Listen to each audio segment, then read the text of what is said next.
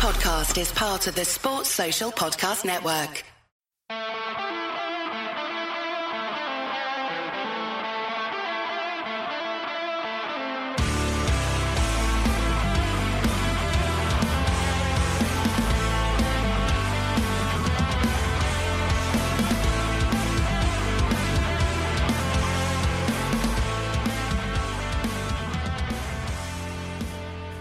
What's good, boys and girls? Welcome to the Two-Footed Podcast. It is Thursday, the 25th of February, and we are brought to you by EPLindex.com and our presenting sponsor, Liberty Shield. Liberty Shield is a VPN provider, a virtual privacy network, allows you to go online, change your location, access American Netflix even if you're not over there, access Now TV if you're from the UK but you're currently located outside the UK. It's a really good service. Also protects your data online. LibertyShield.com, EPL VPN to get 20% off at checkout. We're also brought to you by Home of Hopcroft, a giftware and homeware company located in Scotland, but they will ship worldwide. homeofhopcroft.co.uk. Right, folks, it is Thursday, so as usual, I have been begging you for some content to help me fulfill my Thursday obligations. So, put the questions out this morning and looks to have loads of responses. I think we have 15 on one and about 12 on the other. So we'll run through these. Some of them look like they could be a little bit long. Some look like they'll be quick enough to do. So they should be fun. First one is Michael Campbell. Can you please review the transfer windows of Klopp's tenure with Liverpool so far, similar to the Wenger review that you did earlier in the week? I'll come back to that one. That's going to be a bit of a longer one, so I'll come back to it. Sawang Mo asks, how likely is the European Super League? What would happen to the Premier League if the Big Six left? I think the Premier League would be in a lot of trouble. I think if the Big Six all left, they take their fan bases, they take all those eyeballs off the Premier League. The Premier League becomes a secondary competition. You'd obviously get 6 teams up from the Championship. Maybe at that point they have to start looking at bringing in Rangers and Celtic. But if Scotland is going to seek independence, then that's not an option either. I think we would see the Premier League struggle quite a bit. I think the money would disappear.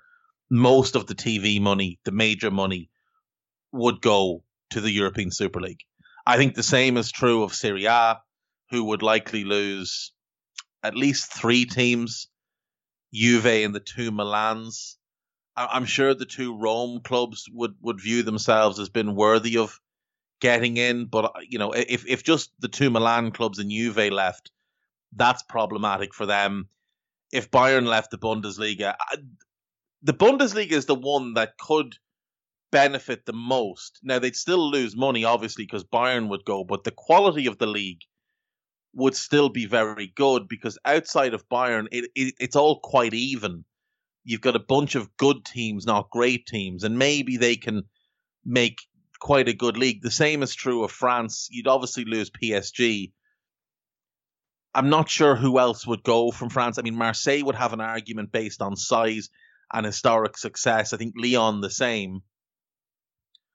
But again, you'd have to know what clubs were coming out.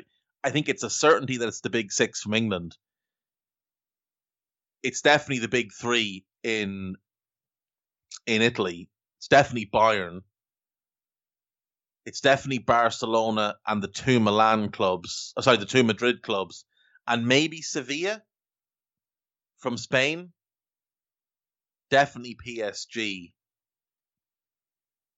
I mean, that gives you 15. If they wanted 18, I suppose Dortmund would have to be in because they're a huge club. They've got a massive fan base. That's 16.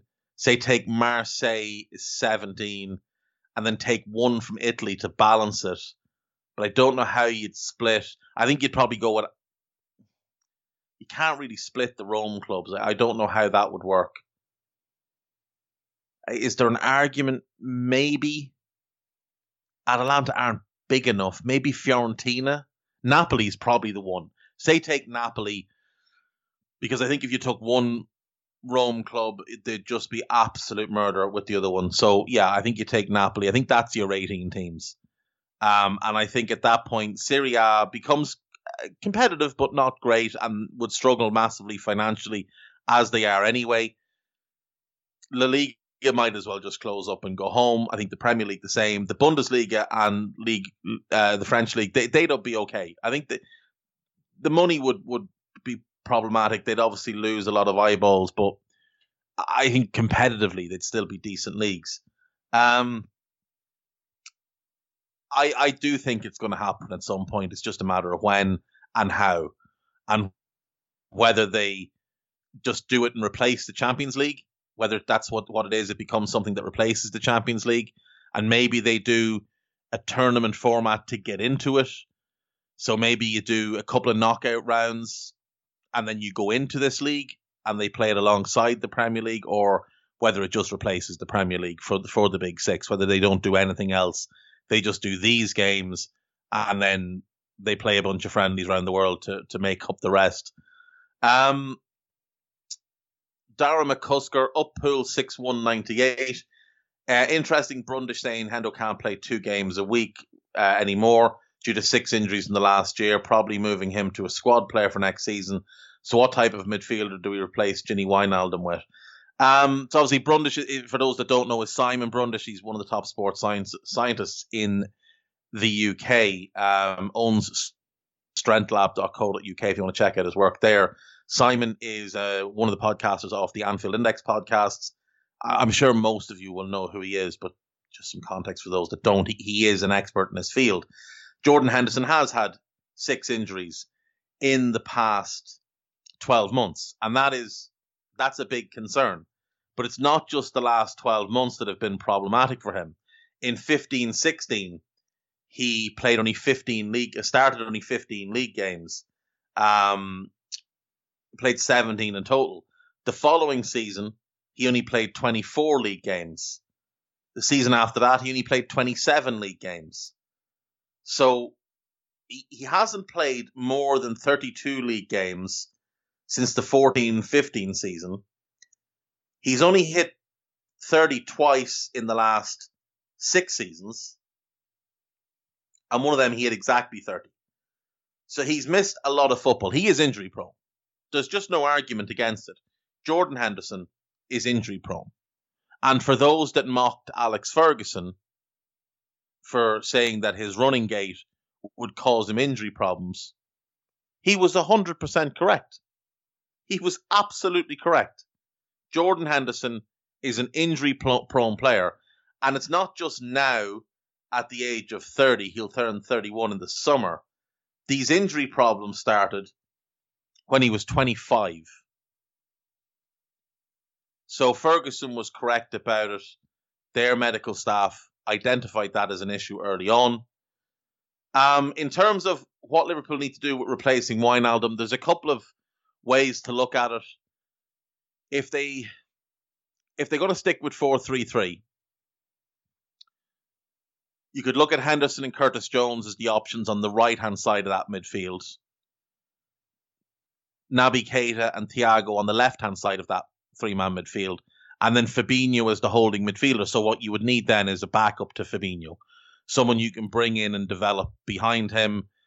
You can play him there if Fabinho is needed at centre-back or needs a rest. You could go for an Yves Bissouma. He'd probably be expensive for that role. Sander Berge would be an option for sure. Khéphren Thuram, Lilian Thuram's younger son, brother of Marcus, he could be an option. You could maybe say, well, Henderson's going to be his backup and we're going to bring in a starter on the right-hand side. In which case, maybe you look at someone like a Zambo Anguissa. He'd be one of my favorite picks for that role. I think he's tremendous. I've always loved the idea of Saul, but you'd have to reconfigure the midfield a little bit. But, Fabian Ruiz could be an option. There is a multitude of options. It just depends on how Liverpool are going to play. If they're going to play 4-4-2 or 4-2-3-1, then Fabinho and Thiago is the pairing. Henderson and Keita is depth, and you probably just bring in one more, again, a younger player, someone like a Kefren Turam or a Sander Berge, who isn't going to have a massive demand. Berge might demand big minutes. Turam probably won't. Could bring him in, develop him, and if, look, worst case scenario, you sell him on in a couple of years, he just fills a need, which you probably do need, because that midfield four, Fabinho, Thiago, Henderson, Keita, they all have injury problems. Henderson and Keita, the worst of them. They're the two injury prone. Thiago's had a number of injuries over his career, and Fab has had some injuries. So you want to bring in someone who's a bit more robust and can be, relied on. Maybe you train Curtis Jones into playing in a two. I think that would be a little bit of a waste of him, but I do think the bigger thing is it just depends on how Liverpool want to play, whether it's going to be a 2 or a 3-man midfield. YNWA Foodie, what is your opinion about Chris Morgan theories about his injury records at Liverpool, Crystal Palace and Arsenal? So I spoke to Marty Loughran. Marty Loughran is another contributor to Anfield Index. He is a professional physio and has, as he points out, physios don't cause injuries. There's nothing a physio does that will cause an injury. A physio is there to repair an injury. He's not involved in the process that leads to the injury. That's more the sports scientists, the coaches, the manager. That's on them. Now, look, Liverpool have just had a lot of bad luck this season. I admit that, look, he's been at Liverpool before. The injury record wasn't great. He went to Palace. It wasn't great. He was at Arsenal. It wasn't great. He's back at Liverpool. It's dreadful. But unless he's cursed, unless a witch doctor put a curse on him because he has bad juju, I really don't know what it is he's meant to have done other than have a job. Simple as that. I think a lot of it's nonsense. I think leave the guy alone, let him get on with his job. By all accounts, he's very highly rated as a physio. Players that have worked with him in the past have always spoken highly of him. He was highly thought of when he was at Liverpool before. He went to Palace because the club doctor, Zaf, went to Palace and he just took him with him. I don't think he's got anything to do with it. I really don't think he's got anything to do with it. Isaac Gilding, build the best starting 11 in the world right now. No rules, any player from any league. Right, well, assuming everybody's fit and I can have anybody I want, I would go for Jan Oblak in goal. He's the one I would pick above Alisson Becker and Marc-Andre ter Stegen. He'd be my goalkeeper. I'd go Josh Kimmich at right back, slightly above Trent. I just think he's more robust. I think he's just a better all-round player. David Alaba, for me, will be left back. I know he's played mostly centre-back, but he was the best left-back in the world when he played left-back. So I'm putting him there. I'm going Marquinhos at right centre-back. I think he's a flawless defender. I think he's, as a 1v1 defender, I think he's the best in the world. I'm going Virgil van Dijk as the left centre-back, who is the best centre-back in the world, arguably a top 5 player in the world. That's my back four. I'll go Fabinho as the defensive midfielder. I just think he's the best at what he does. And I think Thiago Alcantara is the best at what he does. So I'll have him next to him. In a double pivot, I think that is as close to perfect as you're going to get. Going to play a box midfield. So Kevin De Bruyne will be my right-sided attacking midfielder who'll drop out to the right wing when we're out of possession. I don't think there's any argument really needed for KDB. I think he's proven himself time and again to be one of the best players in the world, consistently among the best players in the Premier League. He's a sensational footballer. And he makes everybody around him better. Up front, I'm going Messi because he's Messi. And I'm going Lewandowski because he's Lewandowski, basically. And the great strikers that we're seeing develop, your Mbappe's, your Haalands, they're not quite at his level just yet. They'll get there. But just at the moment, they're not quite where he is. The only position I have doubt over is that sort of left-sided attacking midfield role.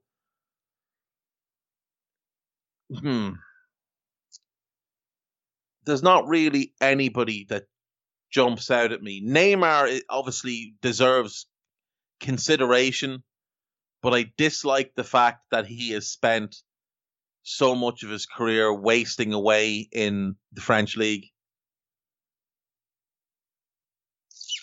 Do you know, he's a little bit past his best. He's not as consistent as he was. But I think he could play this role. I'm going to go Luka Modric.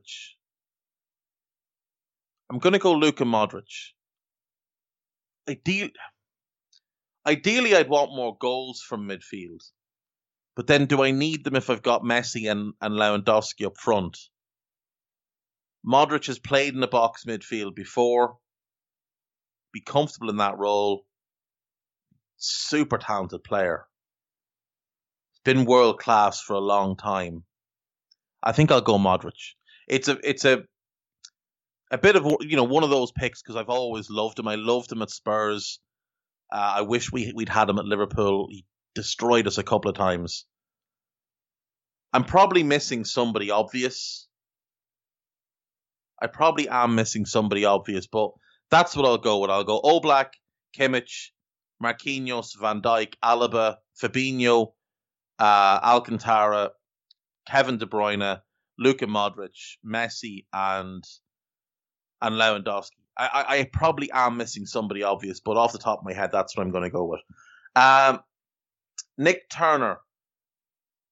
After Klopp's comments about Ancelotti's poker face during the derby at the weekend, which 3 Premier League managers do you think would be the best at poker, have a good poker face, and which 3 would be the worst? Right, the very best would be Dyche, because nothing excites him. Absolutely nothing. The man went all the way to see the Grand Canyon, walked up, had a look, and went, that's it, and walked away. He'd be in there. I think Graham Potter would be in there. He just always looks miserable. No matter what hand he'd have, he just looks sad. So I think Potter would be one. And I think Pep would be really good at poker. Because he's super intelligent. Super intelligent. The 3 worst, Klopp would be terrible. Because he gets so excited when he got a good hand. So you couldn't have him. Big Sam, you couldn't have him because he would just start complaining about it, or he'd have a little tantrum, and he'd probably blame it on, the lack of progress towards, Brexit becoming the savior of all things. And Steve Bruce, because I think Steve Bruce is a really nice man. And I think he'd be inclined to tell you when he had a good hand and he had a bad hand. So that's who I'll go with. Ross Wood. I was watching Jesse Lingard at West Ham and genuinely surprised at the level of his performances, given how little football he's had recently. And I totally agree with that. He's been really good considering how little he'd played for United. Who are the players whose performances, good or bad, have surprised you the most this season? Start with some bad ones. Ryan Brewster. Really, really surprised at how poor he's been. Really surprised. I did think he was slightly overrated, but he's got a lot of talent. He'd never proven it in the Premier League, but I did think he'd do pretty well for the Blades this year. I thought he'd get somewhere in the region of 10 to 12 goals. He hasn't scored any, and he has been awful. Genuinely awful.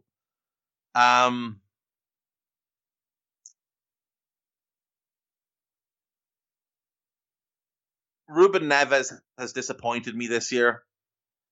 I was expecting a lot more at the age he's at, given the experience he has now, and his 3rd season in the Premier League. I thought we'd see him step up and take a lot more ownership in the midfield for Wolves. Now, there's games where he does it, and then there's games where he just looks completely lost. He floats through games. It's little wonder. Now, part of it is the manager dropping him every so often when he's had a couple of good games. But yeah, Ruben Neves has been a disappointment to me this year. Sadio Mane has been a disappointment this year without question. I think Bobby Firmino as well, but Bobby had a bad season last season, so wasn't necessarily the biggest surprise. They're the three I think that stick out the most. Brewster, that's probably just the Liverpool connection because I've been keeping more of an eye on him. He has been awful, but it's the reason he stands out to me. Neves, again, I've always liked him, and he came very close to signing for Liverpool a few years ago before he went to Wolves, so that may be why I kind of have high expectations for him. And Mane, just because, he's one of the best players in the league, and he's been quite poor this year. In terms of players that have really surprised me with their level, Patrick Bamford, I talked with him yesterday. I think he has been excellent for Leeds. I think if he was 10% better at everything, he'd be a top-class, top-4 striker.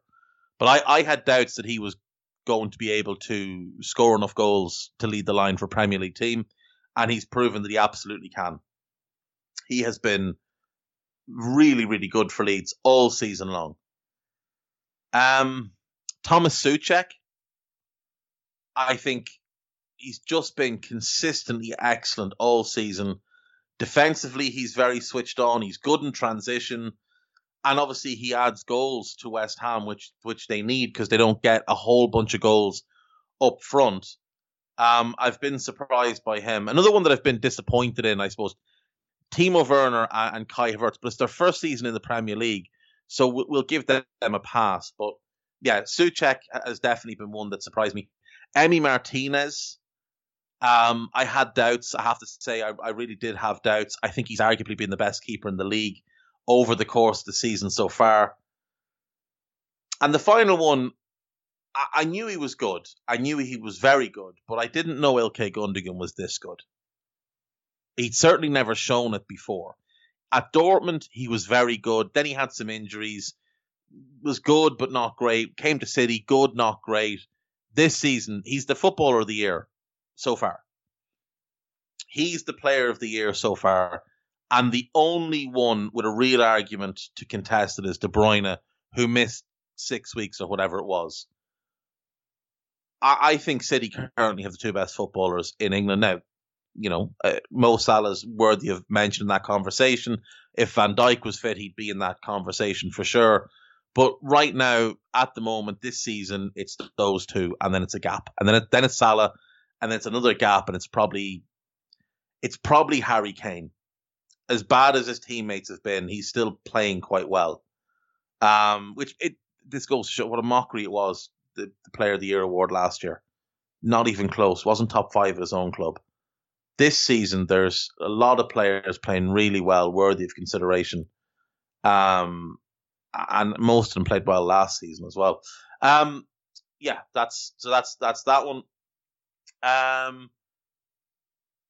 Michael Campbell, again, yeah. What's your Premier League 11, best Premier League 11 for British players and the best 11 for foreign players? Who would win a one-off game between the two teams? Right, British 11. Let me write this as I do it so I remember who I'm writing in. David Seaman will be the goalkeeper. Right back, I think it'd have to be Gary Neville. The centre backs will be Sol Campbell and Tony Adams. Please ignore anybody who tries to tell you that John Terry and Rio Ferdinand are the two best centre-backs in the Premier League era. They're not the best English centre-backs. Neither of them are the best centre-backs at their own clubs. No chance that they're the two best centre-backs of the Premier League era. Ashley Cole is comfortably the best British left-back of the Premier League era. In midfield, look, it's a team on paper, so it doesn't really matter. So I'm going to pick a diamond midfield. I think I'm going to go... No, I'm not. I'm going to go 4-4-2. I'm going to play Gerrard on the right. I'll play Lampard and Scholes. I know it wouldn't work, but I'll play them in central midfield. And Ryan Giggs would have to be the left winger. Up front, it's definitely Shearer.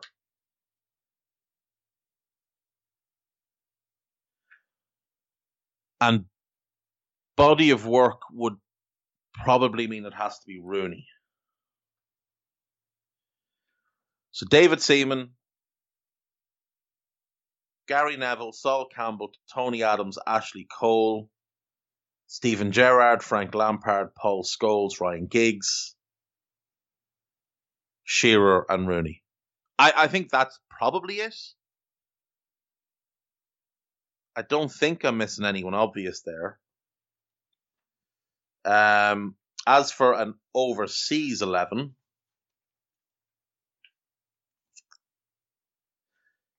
Schmeichel's the keeper.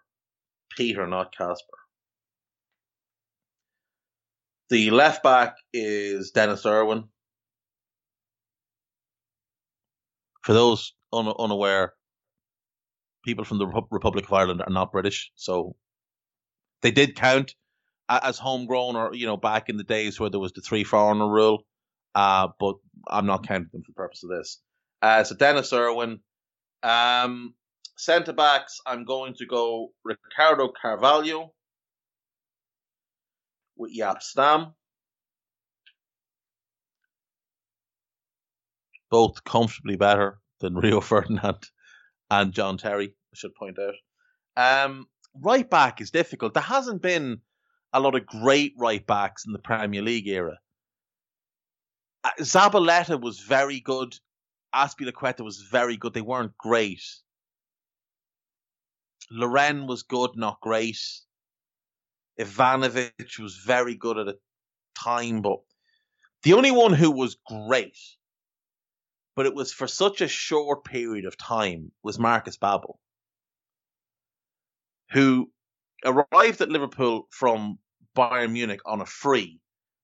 An early Bosman, or it was one of the first Bosmans anyway that I can remember. And I still maintain it's the best Bosman signing that a Premier League club has made, because he was legitimately world class. And Liverpool somehow managed to snag him from Bayern at the age of 28. His first season was ridiculous. Absolutely ridiculous. And he won the treble, but the cup treble. And then he got ill. He caught Guillain-Barré syndrome, or I caught it. He developed it. I'm not sure how it works. And it completely stunted his career. It kind of ruined his career, in truth. And he was never the same player again. He never really played for Liverpool a whole bunch after that. I'm just going to put him in because I loved him. I thought he was brilliant. And it's only one season. I know it's unfair on the likes of Zabaleta and Azpilicueta and Loren and whoever else that had sustained, and Ivanovic had sustained excellence for a number of years, but I don't think any of them were at his level. I don't know that any of them could ever have been classed as world class, but he undeniably was world class. It's Keane and Vieira in the middle of the park. I'll hear no arguments against it. They're the two best midfielders the Premier League has seen, and anyone else telling you anything else is lying to you. I'm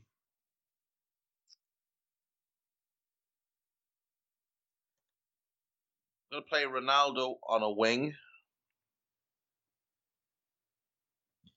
Ronaldo right wing. Eden Hazard left wing. No, it's not Eden Hazard. It's Ronaldo. It's Ronaldo left wing. It's Mo Salah right wing. I don't want any players that are currently in the league. I'll leave it as it was. I'm not picking players that are currently in the league. I'm going to go Ronaldo one wing, Hazard the other, and just stick with that, because otherwise, De Bruyne would have to be in the conversation. Van Dijk would have to be in the conversation. It's too messy that way. The strikers pick themselves. It's Suarez, and it's Henry. Do you know what? I'm taking Hazard out. Don't like him enough. I'm going to play a 4-2-1-3. I'm going to stick Bergkamp in as a 10.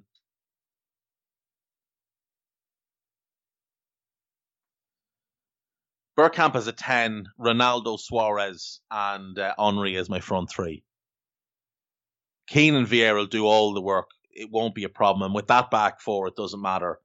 Who would win? That foreign team would win by a country mile. By a country mile. The level of talent is just ridiculous. Babel, short term, admittedly, but world class. Carvalho would start in my all-time Premier League 11. Jaap Stam was incredible, utterly incredible. When United signed him, it just changed the level of what was required to play centre-back in the Premier League. That may arguably... Now, I've generally said Carvalho and Campbell. And Campbell, it is largely on longevity. But I don't think he was ever at the level that Stam was at United. I think that is the best central defensive pairing you could make of any centre-back that's played in the Premier League. And I loved Tony Adams. He was exceptionally good. But I think Carvalho and Stam are the two. Irwin, if I was picking an all-time Premier League 11, Irwin will be at right back because, again, there just weren't many great right backs. There were two great left backs in him and Ashley Cole. And Irwin was naturally right-footed, so I just shift him to right back, play Cole left back.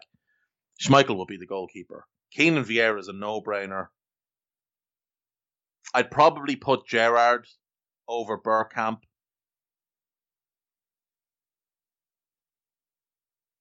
That front three is probably my front three, but it's very hard to argue against Alan Shearer. So you'd probably put Shearer over Suarez, just given the volume of goals over the time. Suarez was only in the Premier League for 3 years. But Ronaldo and Henry are no-brainers. So yeah, those would be my two teams. Seaman, Neville, Campbell, Adams, Cole, Gerrard, Lampard, Scholes, Giggs, Shearer and Rooney in a somewhat of a 4-4-2. And then Schmeichel, Babel, Carvalho, Stam, Irwin, Keane and Vieira, Bergkamp, Ronaldo, Suarez, Henry. And if you ask me to combine them, I'd go Schmeichel, Irwin, Carvalho, Stam, Cole, Keane, Vieira, Gerrard, Ronaldo, Shearer, Henry. Yeah. Overrated current Premier League 11. This is from James Houghton. He's gone with Jordan Pickford, Kyle Walker, Ben White, Harry Maguire, Ben Chilwell, Henderson and Pogba, Maddison, Bergwijn, Pepe and Martial. It's hard to disagree with many of them now, to be totally honest. Chilwell, I don't necessarily think the overrating comes down to more the money that was spent on him. I think he is very good. Now, he's not particularly great defensively, but he's okay. He's good going forward. He definitely wasn't a 50 million defender. I'd leave Kyle Walker out. He has been overrated for sure. But I think there's across the city of Manchester, there's a more overrated right back in Aaron Wan-Bissaka. I mean, 50 million. 50 million for a guy who's good at one thing, 1v1 defending. Poor at everything else defensively. Poor positioning, doesn't read the game well, doesn't sweep a centre-back, poor in the air. He's not a good defender. Overall, he's great 1v1. He will lock down any left winger, but he's not a good overall defender, and he's poor going forward. So I'd go him. Maguire's an absolute nailed-on certainty. I think I'd go Tyrone Mings over Ben White. I do agree Ben White is overrated, but I just think anyone that thinks Mings is even decent is talking out of the backside. The guy makes that many mistakes. Pickford is unquestionably the goalkeeper. You'll get no argument from me over that centre midfield pairing. It is absolutely those two. I don't think Maddison's overrated. I do think Jack Grealish is overrated. I think this is the first time he's had a consistent run of good form in his career in the Premier League, and he's been made out to be the best player in the world. And he's been terrible for about 6 weeks now. So, and now he's injured. So, I would put Grealish in mine over Maddison. I'm not sure Bergwijn is overrated. I think he's just badly managed. Mourinho kind of uses him as almost an auxiliary attacking right back in front of the normal right back, whereas that's not his game. Like at PSV, he played it in a front three, and his pace and his movement and his finishing were brilliant. So I don't know that I agree with him. Martial, I definitely agree with. I mean, Pepe, again, it's the price tag rather than the player. The price tag does suggest a player who's drastically overrated. There's no one else at Leicester. Mason Mount is becoming overrated. I will say that now. He's a good player who may become a very good player. He's not a great player now. He's important to Chelsea, but he's not a great player yet. There's a lot of holes in his game. Give the lad a chance to actually develop. Who else is overrated in the league? I mean, Arsenal fans still think Granit Xhaka is good, so can I include him? Wilf Zaha is overrated. I'm going to put him in. Wilf Zaha is overrated. He's a good, very talented player who's best as a big fish in a small pond. I think similar to Grealish. Yeah, those two would definitely be in my team. And I'd Martial, yeah, 100%.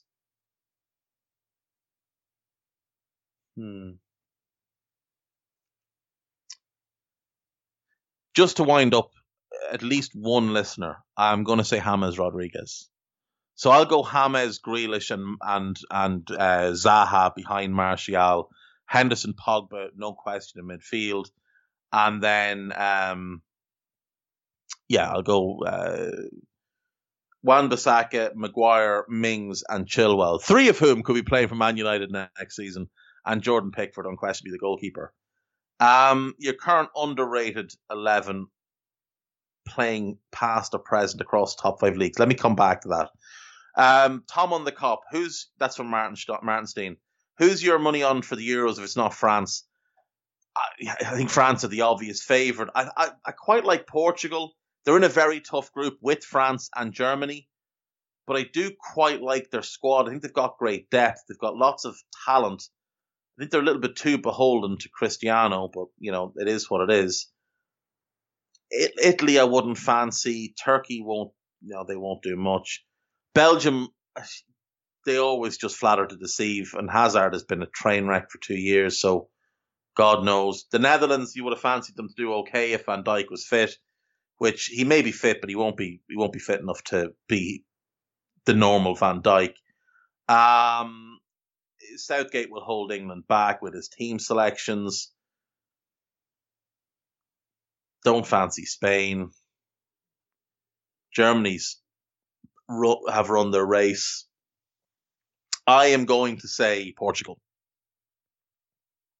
3 can come out of a group. I think 3 will come out of that group. Poor old Hungary. They qualified and got lumped into a group with 3 powers. Not ideal. Bazozo Zuzo. Who do you think will finish 18th at Newcastle? I just think they're trending that way. I think Fulham are trending up. I think they're picking up points at the right time. They're still struggling to score goals. And like I've said it before, if they had a real manager, they'd be mid-table. But I think Newcastle are going down, if I'm honest. The loss of Callum Wilson is going to kill them. They've no other goals in the team. Jay Reid, given the first legs of the Champions League ties, who do you expect to go through, and what matchups would you like to see in the next round? Right. So let's start with last night. Last night we saw Man City beat Gladbach, and we saw Real Madrid beat Atalanta after some questionable refereeing decisions.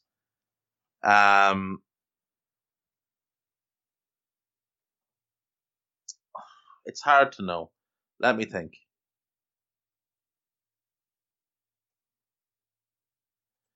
I think City will walk through. There's no question. City will walk through. Atalanta will go to Madrid. You'd have to fancy Madrid. You'd really have to fancy Madrid. I think Sevilla overcome Dortmund. Dortmund won the first leg 3-2. I think Sevilla overcome them. PSG beat Barca 4-1. They'll go through. Porto beat Juve 2-1, but I fancy Juve to turn that round. Leipzig lost 2-0 to Liverpool. Liverpool will go through. Chelsea beat Atletico 1-0. I still fancy Atletico, I have to say. Bayern beat Lazio. Bayern are going through. City,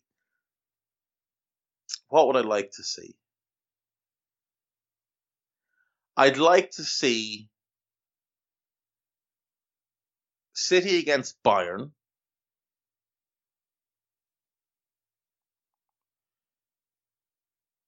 Juventus against Sevilla.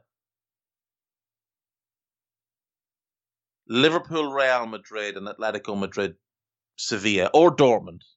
No, that's not. Atletico Madrid, PSG. Sorry, Atletico Madrid, PSG.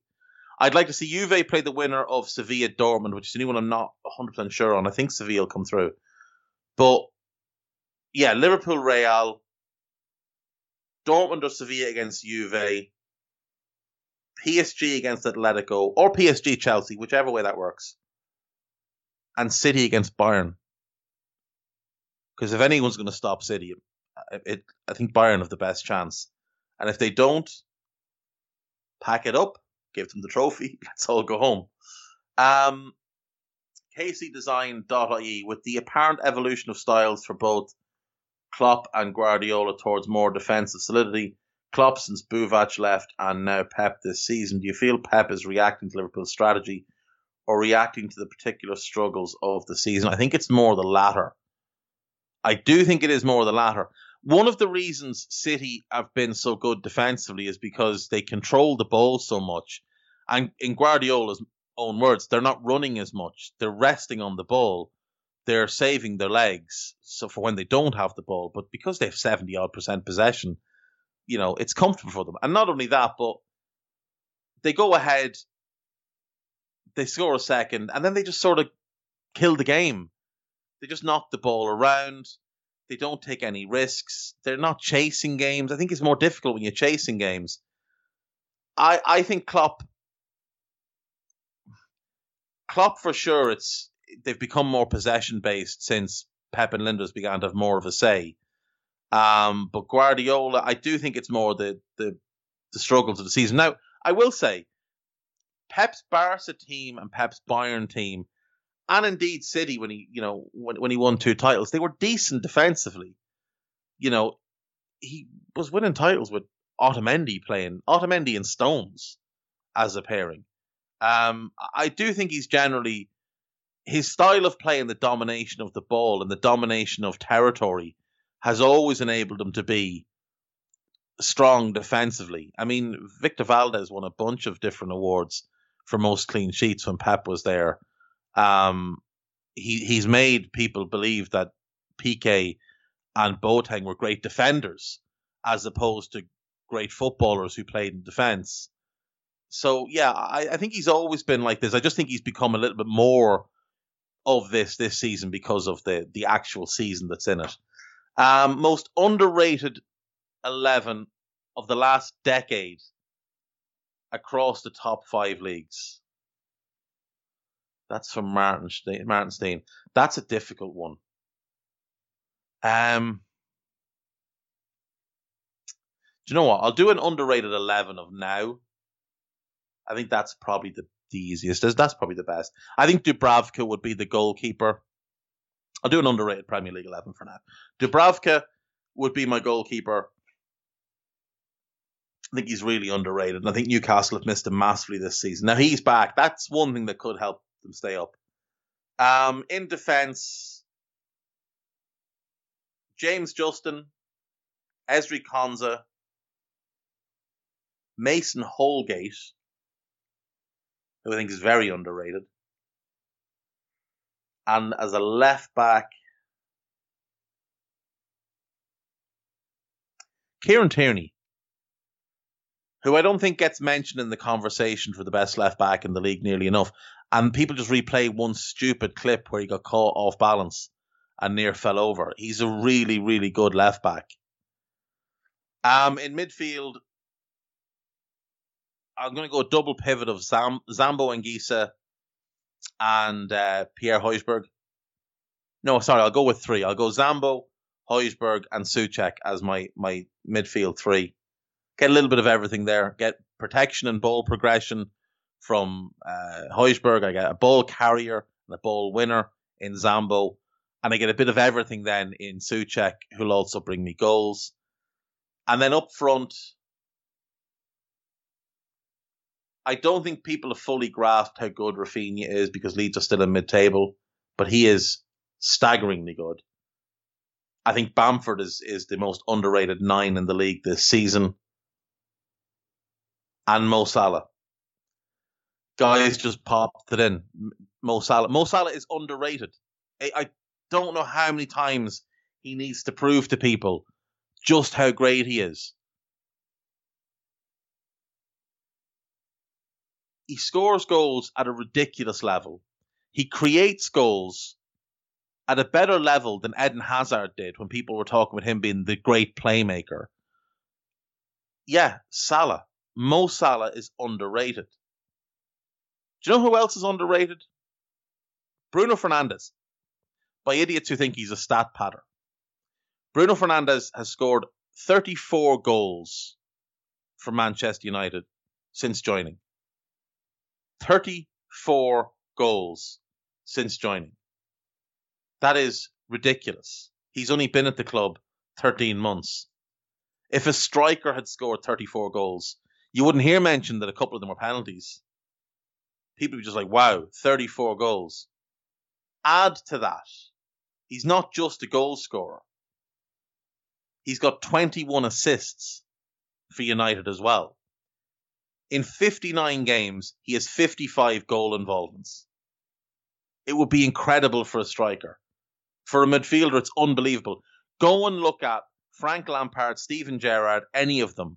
You will not find a 59-game run in their careers where they had 55 goal involvements. You will not find it. You won't find a 59-game run with 34 goals. You won't find a 59-game run with 21 assists. He's done them both in that 59 games in his first year in the league. And there's still people saying, oh, he's a stat padder, he's a penalty merchant. He hasn't scored 34 penalties. He's got 22 goals this season. 22 goals and 13 assists. This season. It's February. The guy is a machine, an absolute output machine. Bruno Fernandes is underrated, even by his own fan base, who think Paul Pogba is their saviour, who think Anthony Martial is their saviour, who think Harry Maguire is their saviour. Bruno Fernandes is their saviour. And I'm actually going to leave Rafinha out of my team, play Bruno as a 10 behind Salah and Bamford. Just to emphasise the point.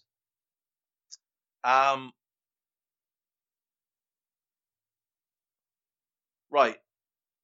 Alex Wilson asks, in the summer, who would you sign as backups who are stylistically similar to Alisson Becker, Trent Alexander-Arnold, Thomas Partey, Heung-min Son, Raheem Sterling, Jamie Vardy, James Maddison, and Dominic Calvert-Lewin? That's quite the list. Let's dig into some of these. Right, for Partey, I'd go for Zambo. For Trent, sticking at Fulham, Ola Aina. Work down. Vardy. Alfredo Morelos of Rangers. Maddison.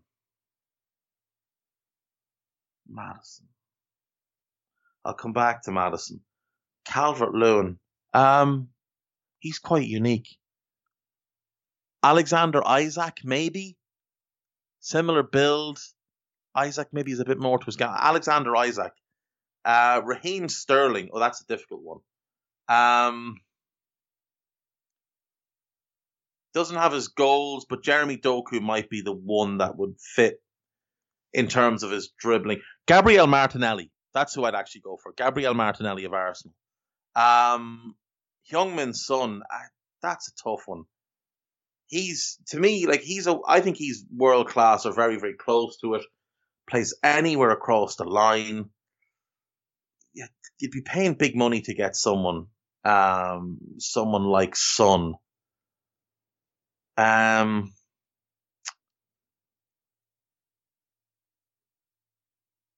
struggling with Son. That is, do you know what? He's not the same type of player, but he can play anywhere across the line. Lucas Ocampos plays anywhere across the line. Versatile, hardworking, plenty of individual skill, great team player. Lucas Ocampos. Maddison is the only one. Alisson, I mean, Alexander is it Alexander Lunin, the Ukrainian goalkeeper at Real Madrid. He's out on loan. He's got the build. He's good with his feet. I'd go for him. So Lunin, Aina, Zambo, Ocampos. I don't love the Doku pick. Morella's definitely for Vardy. I'd go Isaac for Calvert-Lewin. Let me come back to Maddison. Maddison. I mean, Christian Eriksen, if you could get him on the cheap, would be similar.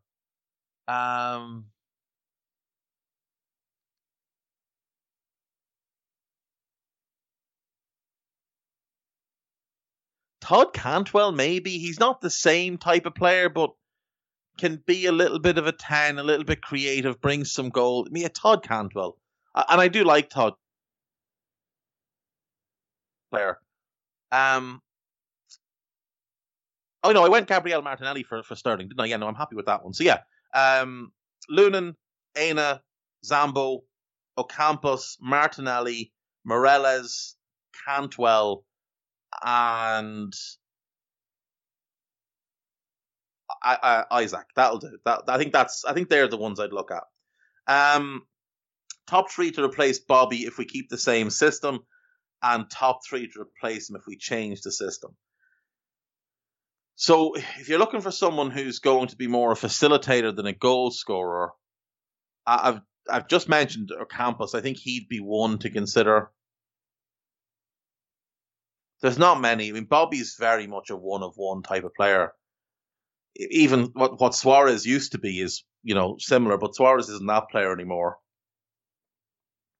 I mean, if he was younger and more robust, Mikel Antonio would be worth a consideration. He's not of the level, but stylistically. If we were to change the system, I mean, the top one for me is Haaland, because I just think that's guaranteed goals. Luka Jovic would be worth strong consideration. He could probably play in the current system. He's more of a goal scorer than Bobby, not quite as much of a worker, but really good. If it's 4-3-3, I'll go Ocampos, Jovic, and I'll say Andre Silva, his mate at Eintracht Frankfurt. If we change the system and go to more of a 2 up front, Haaland is definitely 1. I really like Odsonne Edouard, and I think Andre Silva will be in that list as well. So Andre Silva makes both. Look, Haaland works anyway. You put him in the team, he'll score your goals. But who's on the Mount Rushmore of football managers, and who can you see breaking into that group? So Mount Rushmore, there's 4 faces, so we need 4. So the way I would look at it is you can either take it by success, or you can take managers that made changes that affected football. People who inspired generations of future managers from a tactical, principle point of view. So Gustav Sebes, the manager of the golden team of Hungary in the 50s, would be 1. He is largely the creator of total football. Now, Rennes Michels, who obviously was the one that developed it, is credited with it, but his inspiration was Sebes. So Sebes would be there. Michels would be there because of what he then did and how he inspired the likes of Johan Cruyff, who in turn inspired Pep Guardiola. So those two would be there. Arrigo Sacchi would have to be there because if you look at every team in the game right now that plays a high pressing style, much of that comes from Sacchi. You think of Simeone, Capello, all of those who were inspired by him. I think Sacchi's definitely there. I mean, the guy's top-level management career was less than a decade, and we're still talking about him constantly 25 years later. And the fourth one, Labanovsky, the Ukrainian who managed Dynamo Kiev and the Russian national team and the Ukrainian national team, Labanovsky, I think he would be worth consideration. But I think you have to balance it out by saying, look at the sheer volume of success that Alex Ferguson had. Now, Labanovsky had great success as well, and he's one who inspired many managers. He's one that pioneered, sports science in the game. He pioneered the use of statistics in the game. Ferguson won absolutely everything. For 25 years, 26 years, or however long he was at United. But I think Labanovsky made more of an impact on the game. I don't know that I've ever heard a manager say that Alex Ferguson is their inspiration from a tactical point of view. And if you look at the managers that came having played under Ferguson, Bruce, Hughes, Ince, Keane, Giggs, Scholes, Neville, the other Neville, they're not very good. They're not very good at all. I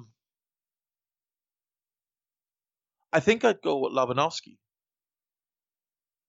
I think I would. I think it's him, Sacchi, Michels, and Sebes. I think they're the four who inspired the most and made the most drastic changes in the game, who moved away from tradition and what we were used to. I mean, Sebes pioneered the defensive midfield position and the false nine. And he did that in the 50s. They're the four for me. As for who can break into it, I think Pep is the only one. I think he's the only one who leaves such a lasting impression. Klopp is obviously incredible. Simeone is incredible. Conte is incredible.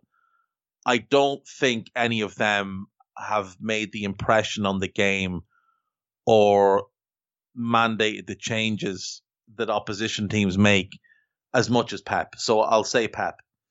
But I think it's going to be very hard for him because because of his lineage. Like, his lineage is Cruyff, whose lineage is Michels, who's already there. And even his lineage is Sebes, and even though they didn't work together, he was just inspired by him. It's going to be hard for Pep. I think those four might just be set in stone as it is on Rushmore. So that's who I'll go with. Will these refs ever be held accountable? If we did a review of this season, it would look really bad. No, I don't think they ever will be. And like, this whole clap for the referee thing is just such a nonsense. The problem is social media, because we see all these bad decisions and then, like, the normal people among us, we complain about them. The weirdos among us go and send death threats. And nothing ever gets happened because that becomes the story.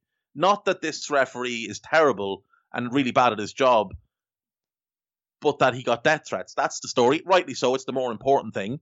But that shouldn't be the story. The focus should be how poor he is as a referee.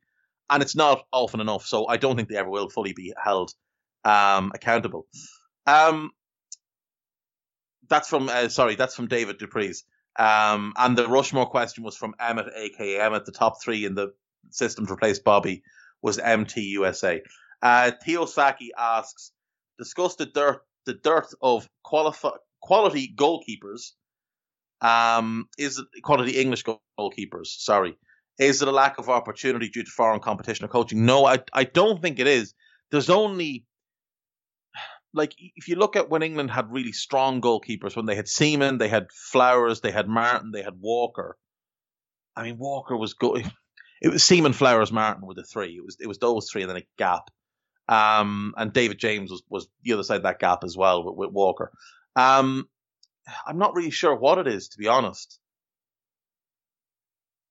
Whether it is coaching, a big part of it is young footballers are being trained to be footballers rather than goalkeepers, defenders, midfielders, and attackers. They're being trained to be all-rounders. The skill development is let's develop your entire skill base. 30 years ago, a young goalkeeper was trained to be a goalkeeper. To stop shots, to claim crosses, to organise his defence. And his distribution was largely long punts down the field, throwing the ball out or rolling it out. You rarely see goalkeepers roll the ball out anymore. You don't really see goalkeepers utilising the long throw. Like, you think back to Peter Schmeichel, who could throw the ball half the length of the pitch. And that was a great way for United to launch counterattacks. Now it's the kick. It's the low trajectory kick down the field. And part of me thinks that the throw was more accurate. It's just that the kick is easier because everybody can kick the ball half the length of the field. Not everybody can throw the ball half the length of the field. And now more and more goalkeepers have been encouraged to work on that side of the game. And I think that's come at the cost of not working on the other aspects of the game. And I think you're also seeing a lot of, kids who are 15, 16, they're good footballers. They're not good enough to make the grade. They move into goalkeeping positions. So they become the goalkeeper. They're a decent goalkeeper, but they're really good with their feet for a goalkeeper. And that's how they make their way in the game. So they're below quality as a goalkeeper, but they're above quality in terms of, how a goalkeeper is normally with his feet. I think that's part of it as well. So I do think there's goalkeepers who are better at shot stopping, better on crosses, better at just the basics, who are been bypassed by guys that aren't as good as them, but maybe better with their feet. It's a shame. It really is a shame. I don't just think it's England, though. Like, if you look at Spain, there's not really a whole bunch of top-class young keepers coming through. Unai Simon is the last one that I've seen come through who's impressed, and he's 24, 25 now. Kepa before him, De Gea before him. There's been a couple of others, but nobody that you've thought, he'll be the number one for Spain. Germany have had a couple. They had a strong group a few years back. Only really Ter Stegen developed the way he was expected to. Leno's good, but not great, and he was expected to be great. Timo Horn didn't fully develop the way he was meant to. Kevin Trapp, the same. Loris Karius, the same. The Germans do a better job with developing keepers. But again, after that group, there's not a whole bunch, I don't think, that are elite level. Look, France's first team goalkeeper is Hugo Lloris. So he's not a spring chicken. If you look at the rest of the national team, Alban Lafont is their big hope. But, he's not really developed properly in the last couple of years. Steve Mandanda is still getting in the squad. He's 35. Benoit Castile is 33. He was in the squad. Mike Maignan at Lille I do like, but, he's the third or fourth choice goalkeeper.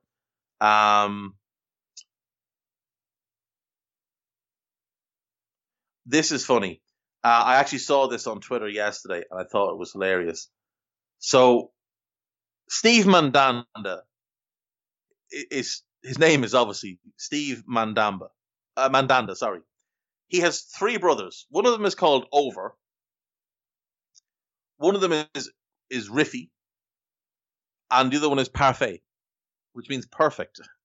So his parents decided to give Three of his brothers, kind of, pretty cool names. One of them they called Perfect, and then they called him Steve. He's the firstborn. So they had Steve, then they had Perfect, then they had Riffy, and then they had Over. I don't know why, I just found that funny. Yeah, I think the goalkeeping thing is across the board. Genuine thoughts on Pep Guardiola. Yes, he's good, but is he as good as people claim, or is he a bit overhyped? I think he's every bit as good as he's made out to be. I just think he's one of the greatest managers the game has ever seen.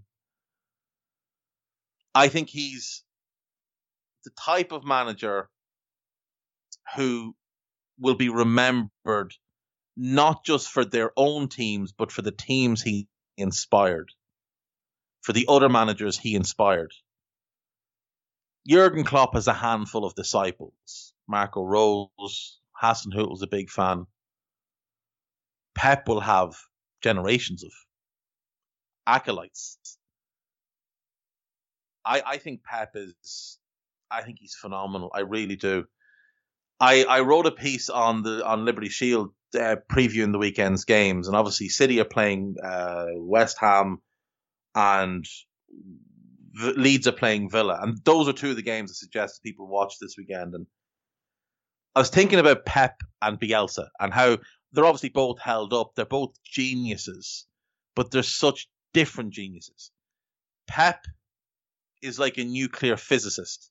He's in there figuring out how to do things in a way that nobody else can match, and, to do it in the easiest way possible, to get the maximum results for the most minimalistic,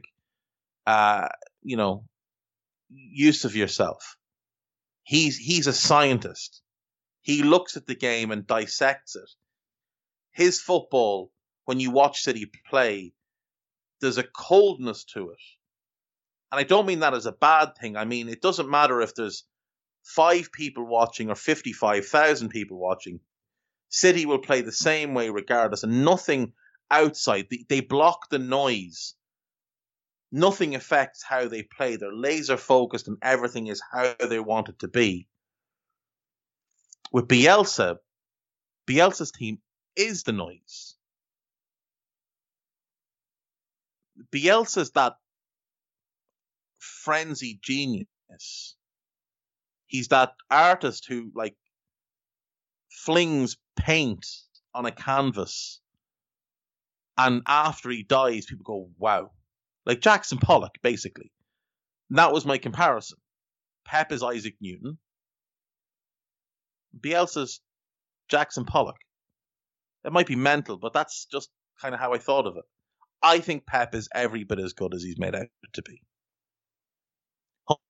100-point season, domestic treble. You can say he hasn't won the Champions League. It's absolutely true. It's absolutely fair.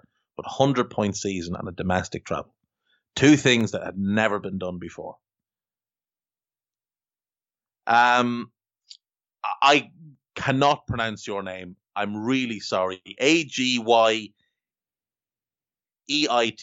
I couldn't pronounce it if I tried 15 times, so I won't even try. Henners East asks, what is Jamie Carragher's problem? How long do you have? I think what it boils down to is he's an Everton fan at heart. He's just a little bit bitter.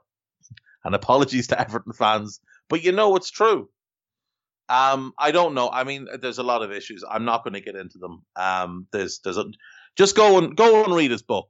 Go and read his book. Read what he said about the summer of 2011 when Liverpool signed all the British dross. Just read what he said about his reaction and his wife's reaction to that. It speaks to the man. The Downey is in the mentions. Trev Downey, at Downey Trev. You should all be following him, and make sure you check out the Great Stories pod. If you're interested in a break from football, a little bit of literature, Trev reads and then, gets into the minutiae of a great story, a great short story. Him and Neil Poole. It's the Great Stories pod. You'll find it on all podcast outlets. There's a website, Great Stories Pod, greatstoriespod.com, I believe. And you can check that out. So give your support to Trev. He is one of the good ones. What advice would you give to a shy young man hoping to make his way in podcasting? I have so many things to share with the public about corpulent, corrupt referees. I would say speak from the heart, Trev. Let nobody hold you back. Be accountable for nothing you say. And create a little controversy along the way. That's what I did. Look, for anyone that is thinking of starting a podcast or, a little bit nervous or wanting to do it or whatever, just do it. Just start talking. Even if you've got a microphone or even the mic on your laptop, there's a program called Audacity. You can download it for free. And what I would suggest is open it and start talking. Even if it's just to yourself, start talking. Do it for 5 minutes a day, then do it for 10, then do it for 20. Talk to your mates. Bring up topics of conversation with your mates about football. If it's about football you want to talk or whatever you want to talk about. And just have those conversations with your mates. Because for me, I'm doing this now nearly 8 years. I think it's 8 years in October or November since we started the Anfield Index podcast. And for me, that's always how I've taken it. It was always just lads that I knew. It was Gags Tandon, John Ritchie. It was people I was comfortable with. And I'm better on this than I am on other podcasts. I never hold back, ever. I just say what I think. I will not bow to public opinion. I will not bow to public pressure. And I'll sometimes say things to wind up certain people because I know they listen and I know they like to talk about it. So sometimes that's what I do. And then they talk about it and other people see it and it brings more eyeballs. And that's really it.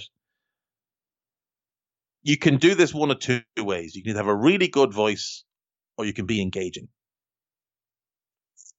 I don't know which I am. I don't know if I'm either. But 8 years in, I'm still doing quite well from this. So they're the two things. Either find a good topic that you can talk about or have a good voice. As for you, Downey, you're neither shy nor young. You're one of the best podcasters I know. You could talk to the wall reading the phone book and I would listen. And that you should continue to share your views about the corpulent, corrupt referees on all platforms. All platforms. And Bernadette Strickland, don't be so mean and don't be questioning Trev's youthful nature. But you're right, he's not young. Right, I've gone long here. I don't have time to cover Mikel's other question.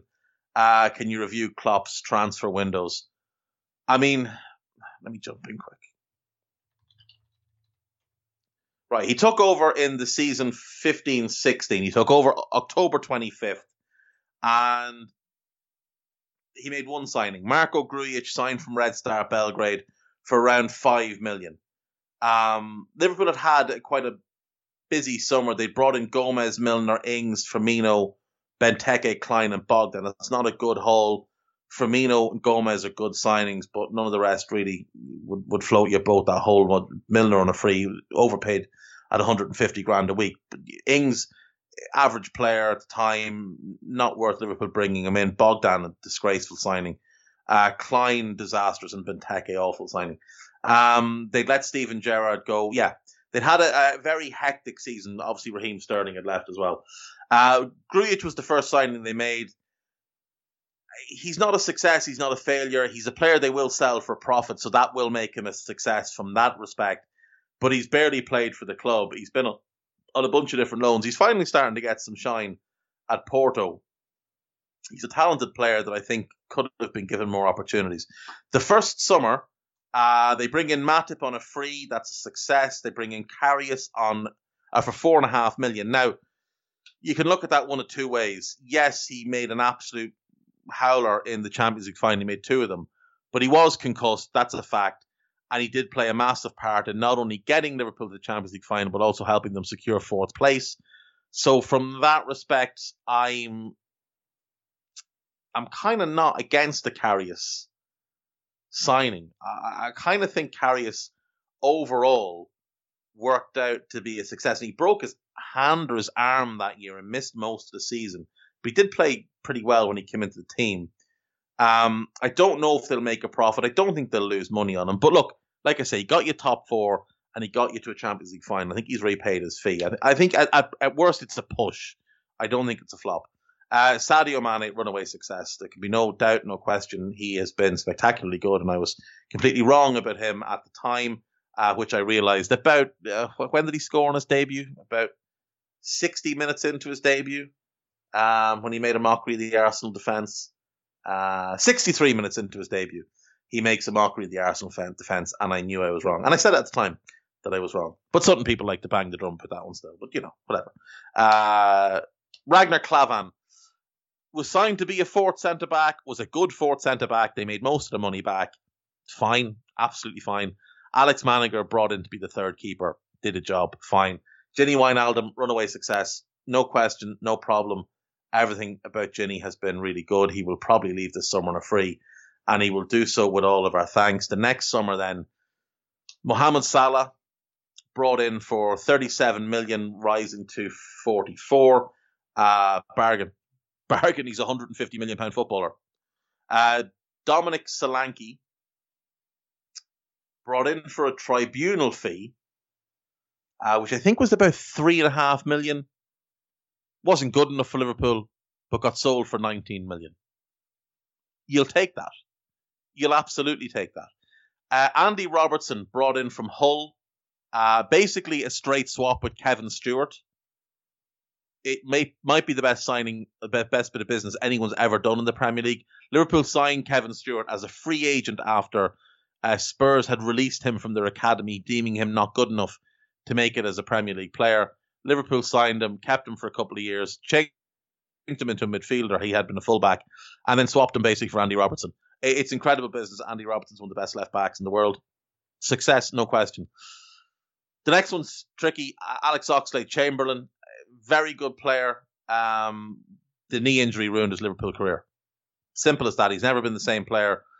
They won't make the money back. It's hard to say it's a flop because the knee injury, but it's hard to say it's a success when you look at where we are right now. I think it's a push. Virgil van Dijk, it's 75 million, 80 million. It could have spent 300 million. He has been worth every single penny. The best centre-back in the world. Naby Keita for 53 million. It's a tough one. He's had injuries. When he's played, he's been really good. He hasn't played enough. I don't know what to make of him. I think it's a push at this point. I think if they sold him, they'd lose money, which is why I think they'll hang on to him. I think the fact that Klopp loves him as well. But it hasn't been a success. But I don't think it's been a failure because it's down to injuries. He hadn't had injuries at Leipzig, so it was kind of unpredictable. It is all the fault of the Guinea national team. Let's be clear on that. Fabinho, runaway success. Xherdan Shaqiri, 13.5 million. I think it's a success. I think he's played a part in the Champions League win. Didn't really play a part in the league win now, for all being honest, but he played a part in the Champions League win. But was big in that semi-final against Barca. If he was sold tomorrow, he'd go to profit. So, yeah, I'm taking that as a success. Alisson Becker, 100% a success. Just brilliant. Absolutely brilliant. No problems there with Big Ali. Summer of 2019, then this was the disappointing one. After winning the Champions League, the owners got real cheap. Sepp Vandenberg arrives. I don't know what he's going to be. He's on loan at Preston. He played right back last night. Apparently did quite well. Who knows? They paid 1.3 million up front for him. It could rise to 4.4. They'll make the money back one way or another. Simple as that. There won't be any loss there. Harvey Elliott, 1.7 million. Could rise to 4.3. That was set by a tribunal recently. He's looking like a star. He's playing at Blackburn on loan. He's one of the best players in the Championship already. And I think everybody's very, very happy with him. It's funny that, they agreed the deal for Vandenberg with his club, 1.3 million rise to 4.4. Fulham tried to play silly beggars, get a little bit more up front, but they'll end up with less on the back end if both of these players work out for Liverpool. Adrian on a free. Look, he was signed on a free to be a backup goalkeeper. He was fine. He had his moments where he cost the team. Yeah, whatever. He was fine. He played a big run of the game, a big run of the season when Alisson was out. Didn't let us down. Helped play a part in winning the title. Leave the guy alone. Andy Lonergan, signed to be a training goalkeeper, basically. Did his job. Thanks a million. See you later. Taki Minamino, Not a success, for sure. But he's gone on loan and he's doing well for Saints. So hopefully he continues to do well and they'll sell him at a profit. Amazingly, Liverpool won the Champions League and then had a net spend. Made a net profit of 29 million. They had 39 million come in the door, 10 million go out the door. That is ridiculous after you've won a Champions League. If you want to know why people are fed up with the owners, that is reason number one, I would suggest.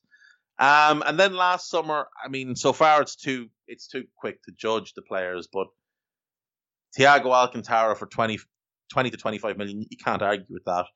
Diogo Jota, I think he's already looking like a success. Pitaluga, who knows, young keeper from Brazil, we'll wait and see. Ben Davies hasn't played yet. Kostas Tsimikas has had COVID and injuries, has barely played. Nothing to really write home about in terms of how these players have done just yet. Jota was great till he got hurt, but we'll wait and see. And then Kabak brought in on a loan. Having won the league, Liverpool gave Jurgen Klopp 32 million to spend. So he wins the Champions League and the league, and Liverpool give him 3 million to spend over 4 windows. And that doesn't include the loan fees that they've brought in. So in actuality, Liverpool have made a profit over the last, or at least broken even over the last 4 windows. They got $1 million for Grujic, 1.2 million for Harry Wilson, and 500,000 for Taki Minamino as loan fees. There's probably a couple of others there that just aren't disclosed. But yeah, Liverpool really have not backed the manager enough. And if you want to know why they're having the season they have, injuries are one, and the owner's lack of investment is two. I will probably talk about that more, but probably not on this podcast. I'll probably do something on Anfield Index. Anyway, that has got to be me for today. I think I've gotten through everybody's questions. If I haven't, I'm really sorry. I've gone really long on this. We must be over an hour and a half. So I'll get to them next week. Ask me again next week. That's it. That's the show. Thank you to Guy Drinkle as always. Thank you to you for listening. And thanks to Foxhunt as always for the tune, lads. See you next time. Take care of yourselves. Bye-bye.